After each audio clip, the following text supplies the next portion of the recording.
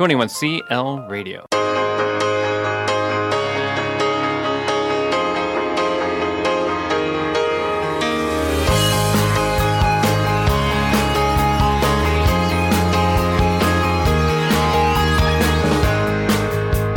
You're listening to the Run Your Life podcast with host Andy Vassar.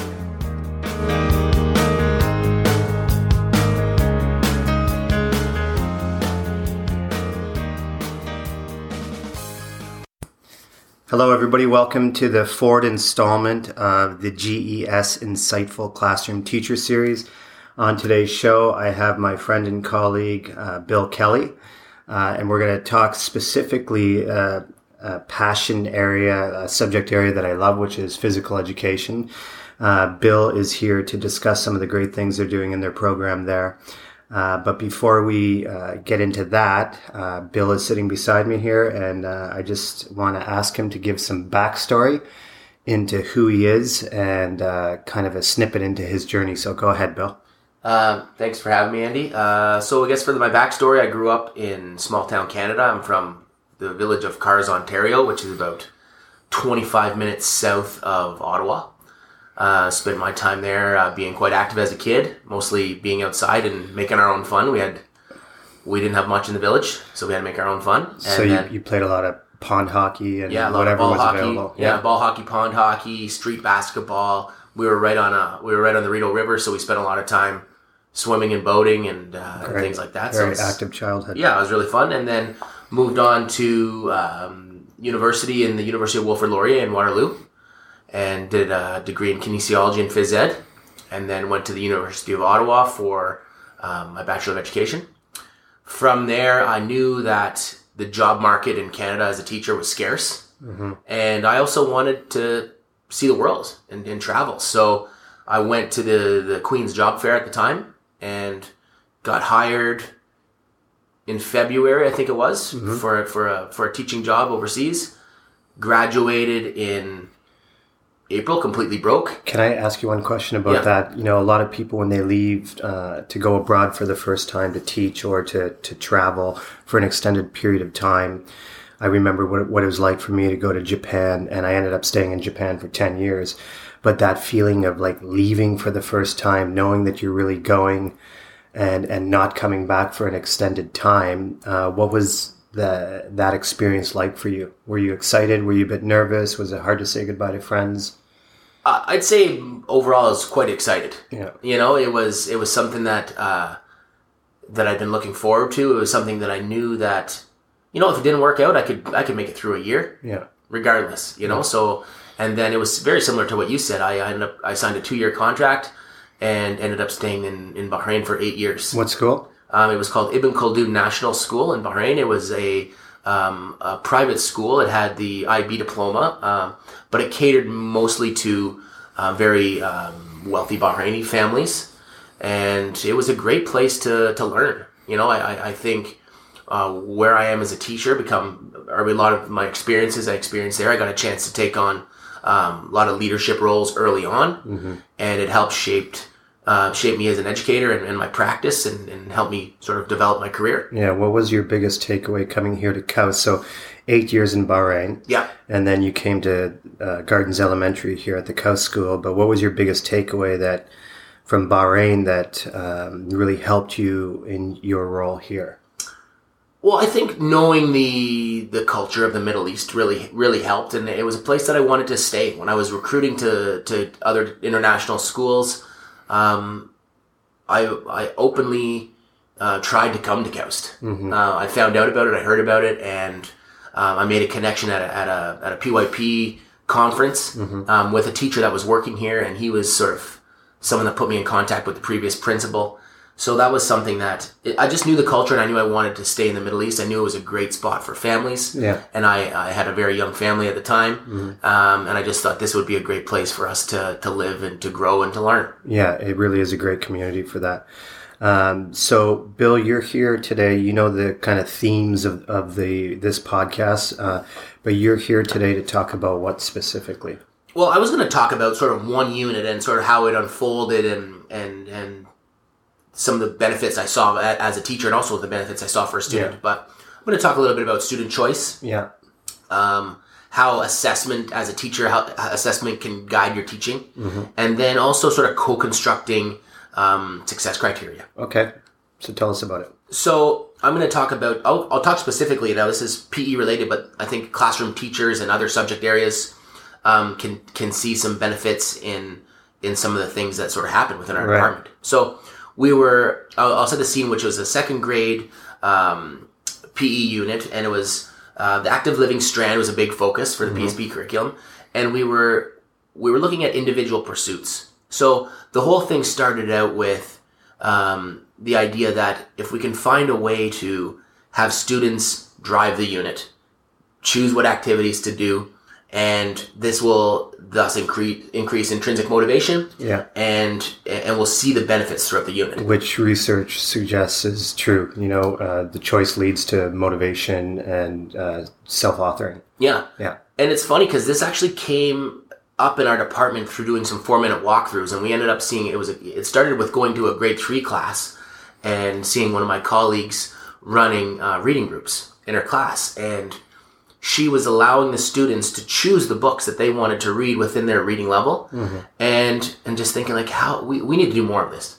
And we changed the 5th grade unit, and then we changed the 2nd grade unit to reflect that. And it's interesting how those relationships to classroom teachers can reflect in single subject areas as well. And just some backstory into the 4-minute walkthrough. So it's a professional practice here that we engage in at the Coast School, and teachers are encouraged throughout the year to gather a group of colleagues. It doesn't have to be subject-specific colleagues, or it can be a mixture of different colleagues, but to plan a 4-minute walkthrough.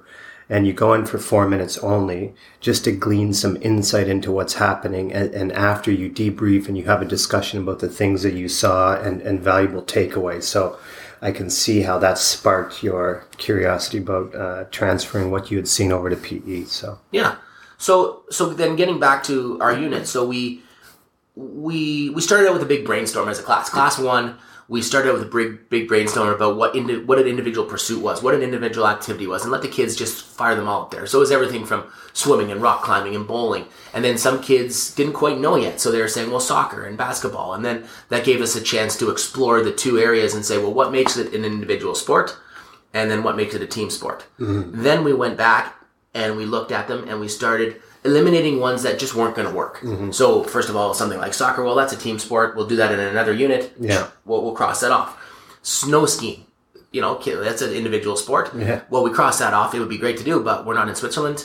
Yeah. We live in the desert. Yeah. So we cross that off. We don't have a bowling alley at the school. We don't have a rock climbing wall at the school. So we eliminated down. And then almost unanimously, the kids wanted to try skateboarding. These kids had seen other kids in the school do it, so I think it was kind of there. They knew we had the gear. We had the space to do it, so we went for it. And this was almost, I want to say unanimous that they chose this. I'd say 80% had never even tried it before. So to me, this is already, we're starting the unit off with risk takers. Yes, they want to just try this and get on with it. So the unit unfolded after that was, that first day we explored it. We tried it, and then I was obviously concerned about safety. So I basically, we talked to them basically by the one question, how can we be safe by riding a skateboard? And then the kids sort of thought about it. They thought about the gear, what gear to use. Then they explored how to put it on. Then they did a sort of self-assessment if they're wearing the gear properly. They did a peer assessment, checked their buddies. And this is also them learning and exploring how to put it on. Because if not, as a teacher, you could be completely bogged down putting on 20 sets of gear and waste your whole time. And having seen, I covered some classes last week, and it was a skateboarding class that I taught with Steve. Steve led the class, but just seeing how the kids came in, they knew the equipment they had to grab. They put on the safety gear. It didn't take very long. Some kids that struggled a bit, other kids would help them. But it was really nice to see the independence that they had shown, because ultimately it's their responsibility to keep themselves safe. Exactly. Yeah, exactly. And we'll talk a little bit more about responsibility in this, but that's the thing. They have to take ownership for it. They've got to get the gear on themselves. So I'm not going to do it. Yeah. And to me, this is the first step in differentiation. in this unit. Yeah. The kids that are motivated to get out there and start riding, they're in there quick. They've got their board in their hand, all the gear on their board in their hand before other kids have even got a helmet on. Right. So it just gives those kids that really want to get going, they get some more time to practice. Yes. Definitely. So I think just giving that option. So then from that, in that first class, we got a chance to go out and practice. Yeah. And that first day is all about exploration to me. I don't want to give them too much up front. Mm-hmm. I want to make sure they're safe, and then I want to let them to take some risk and explore. Mm-hmm. And I purposely didn't give too many instructions. I made myself available for anybody that wanted to ask or anybody that was nervous, but I just sort of let it unfold to see how it went. And then we had a quick sort of debrief at the end, what they liked.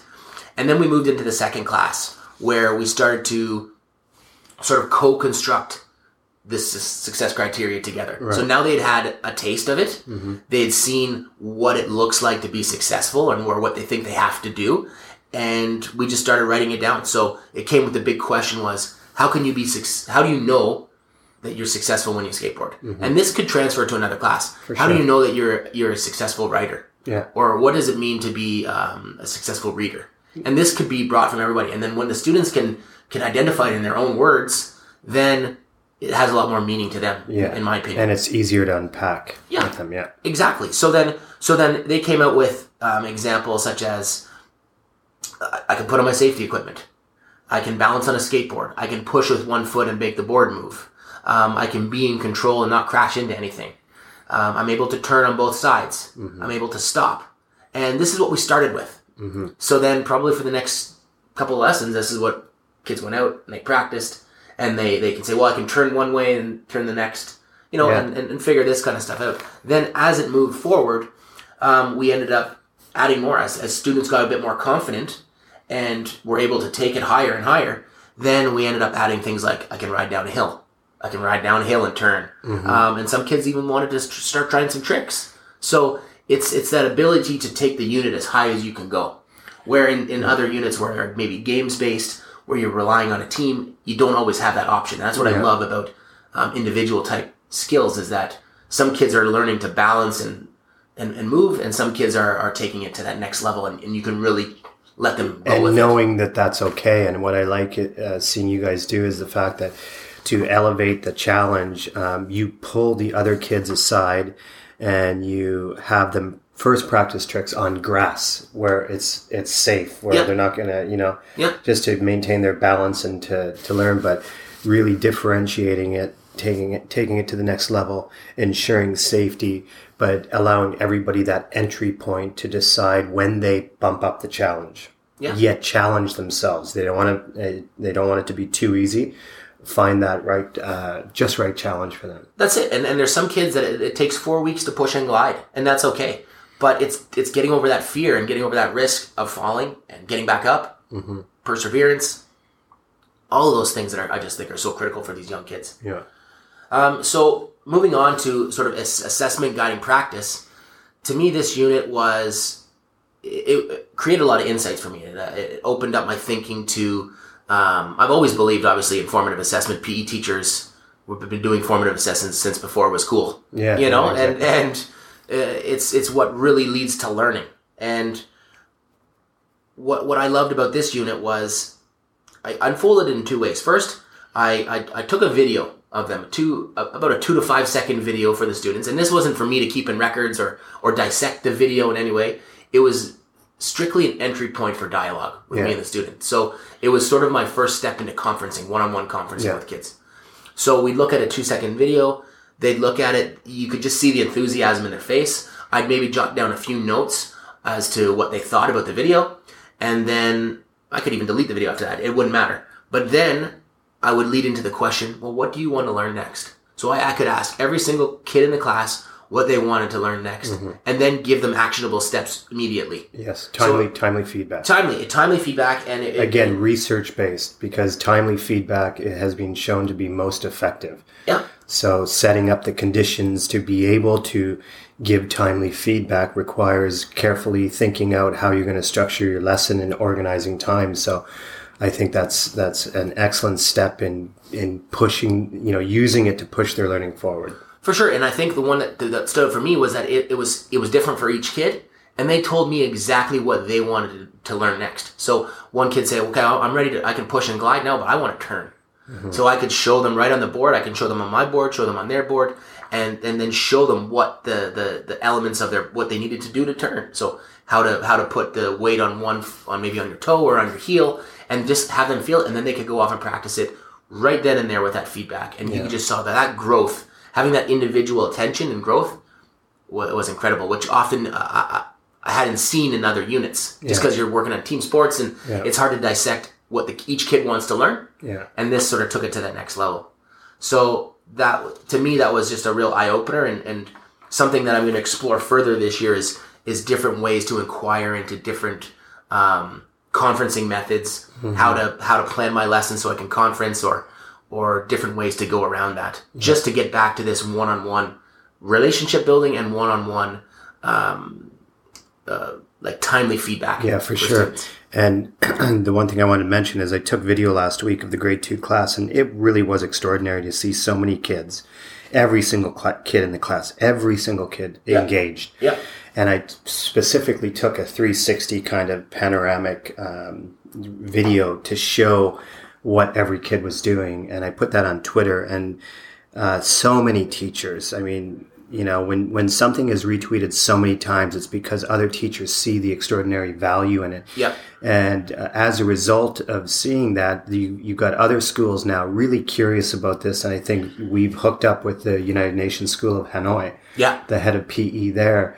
And you guys are now kind of mentoring them through the process of how to set up a skateboarding unit. So there's a lot of really good stuff happening in this unit. Yeah, we're hoping to get a chance to Skype with him soon, and Steve, our colleague in the P department, is in contact with him, and he actually sent us the gentleman sent us an email this morning. About Cam it. McHale. So we'll get him going. Great to see what he's going to do with the program and explore it. So I'll move on to the next one. Sure. Is to me, student initiated action is the real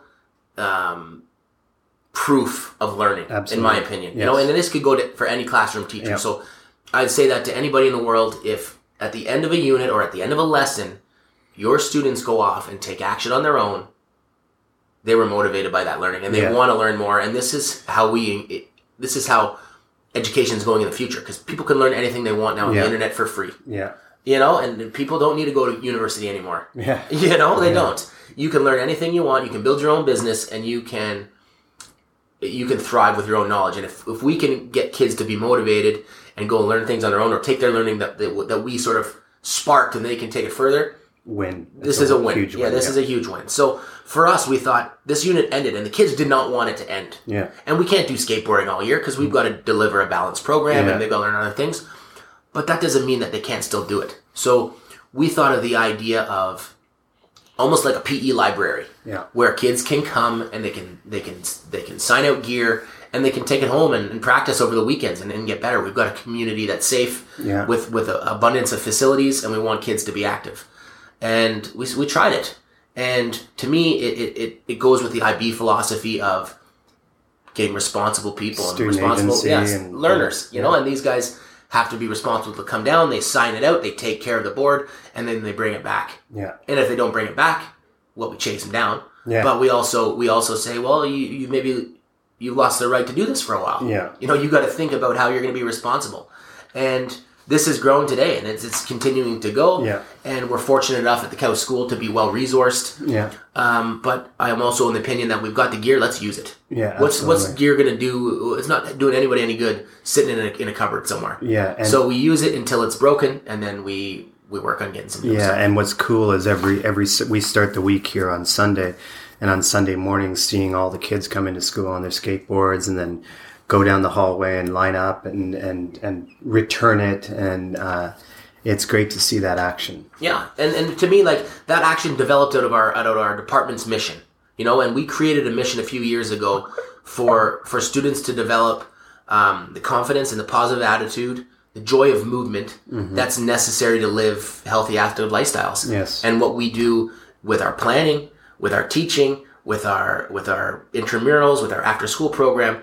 This is all to guide kids towards that love of movement and to be healthy for their lives. And if they find and try a million things when they're in elementary school, hopefully they'll develop into healthy, active adults. This doesn't mean you're going to be playing on a competitive soccer team your whole life, but if you learn how to swim, it can take you in different directions, and it can keep you healthy for your life. Just find something that you love. So I think this mission drives us. Yeah, and it's that idea of aligning everything to the core values of your philosophy statement. So, Bill, thanks for sharing that. Where can people find you on Twitter?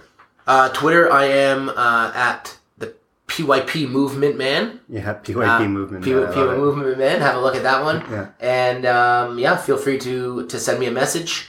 If you, that's it. And with this gentleman that reached out to us from Hanoi, if some people are interested in talking more about co-constructing success criteria, or if they're interested in developing skateboard units or any other individual unit like this, we're going to talk with him by Skype. We're going to find a time in a departmental meeting to meet with him. If anybody else wants to do that, feel free. Yeah, that's great. Okay, Bill, thank you very much for being on this fourth installment of the GES Insightful Classroom Teacher Series. Everybody, thank you for listening, and I hope you come back to listen to future episodes. Next week, we've got Melissa McQuaid. Oh, great. Okay. Thank you. Thanks. As always, after each GES Insightful Classroom Teacher Series, John Davidson and I always debrief and have a quick reflection. So John's going to start with his thoughts today about Bill Kelly's podcast. Yeah, as always, interesting stuff coming from Bill. I think when I've been into his classrooms, it's been some of the most interesting PE I've ever seen. Sorry, Andy, I haven't seen your PE lessons, but I'm sure they're just as good. And I remember my little girl, who was in his second grade doing that skateboard unit. She would bring home her skateboard every weekend, and she actually loved it. And this is a little girl who's kind of shies away from anything slightly dangerous. So she was she became that risk taker that Bill was talking about. I did love the way he was bringing in all the attributes of the profile and the PYP in general. So he was talking about attitudes. He was talking about being a risk taker. He was talking about action. I thought was very interesting because that is it. What is the point of education? It's so that it actually has an impact on the student's life. And undoubtedly his lessons do. So he's an inspiration. I've seen it from my end, and he was very, very interesting. I think one of the phrases he used that I really hitched onto was that it opened a dialogue with the students. They began to talk about their learning, and I think that's really quite enlightening for any teacher. But you talk about that in PE, that's wonderful. It's too often merely skills based. But he opened up this dialogue with the students. They were talking about their learning. They're talking about success criteria. He really included them. So that was great. Yeah, I think it's that idea of giving kids opportunity to take action on things they're learning in PE. And that, to me, speaks volumes about the program that they have in elementary here, Bill, Steve Roberson, and Evan Bryceland. So it really is a really cool thing to see them kind of teach and really stress with the students, everything to do with taking risks and learning from failure. And skateboarding is a very scary thing when you're young, Mm-hmm. They're afraid of falling. They're afraid that they can't do it, but the way the class is set up, they're given lots of opportunity to find their own entry point into the skill of skateboarding itself. What really struck me or resonated with me was the idea of the PE library, which gives kids an opportunity to take action on their learning after school and on weekends. What a great idea. It's the first I've consulted with a number of schools worldwide in regards to PE programs, and I've never seen a PE library. So it really is a unique thing. And what I think is kind of imagine the classroom teachers and art teachers and music teachers all having their own library. The kids can sign stuff out, like a math library or a language arts library. I think it really would work and apply in the classroom as well. Yeah. As Bill said, we're a very well resourced school, but they should stay in a cupboard. So everything from the traditional library to a math library, an art library, a visual arts library, a music library. Yeah. We should be getting that stuff out the cupboard into the hands of kids. Yeah, for sure, and I think that's how you can actually collect data too on them taking action on their learning, which is always the evidence is there. Like we said in the podcast, you see kids lining up on Monday mornings returning the PE equipment. You see them around the community in the skate park and stuff. So I think Bill and Steve and Evan are doing a really good job at inspiring young people to be physically active. For sure. Yeah. So I think that's our reflection for today, but thanks, John. And next week we have Melissa McQuaid. So looking forward to her podcast. So everybody, thank you for listening to the GES Insightful Classroom Teacher Series, and we hope you come back and listen to the next episode.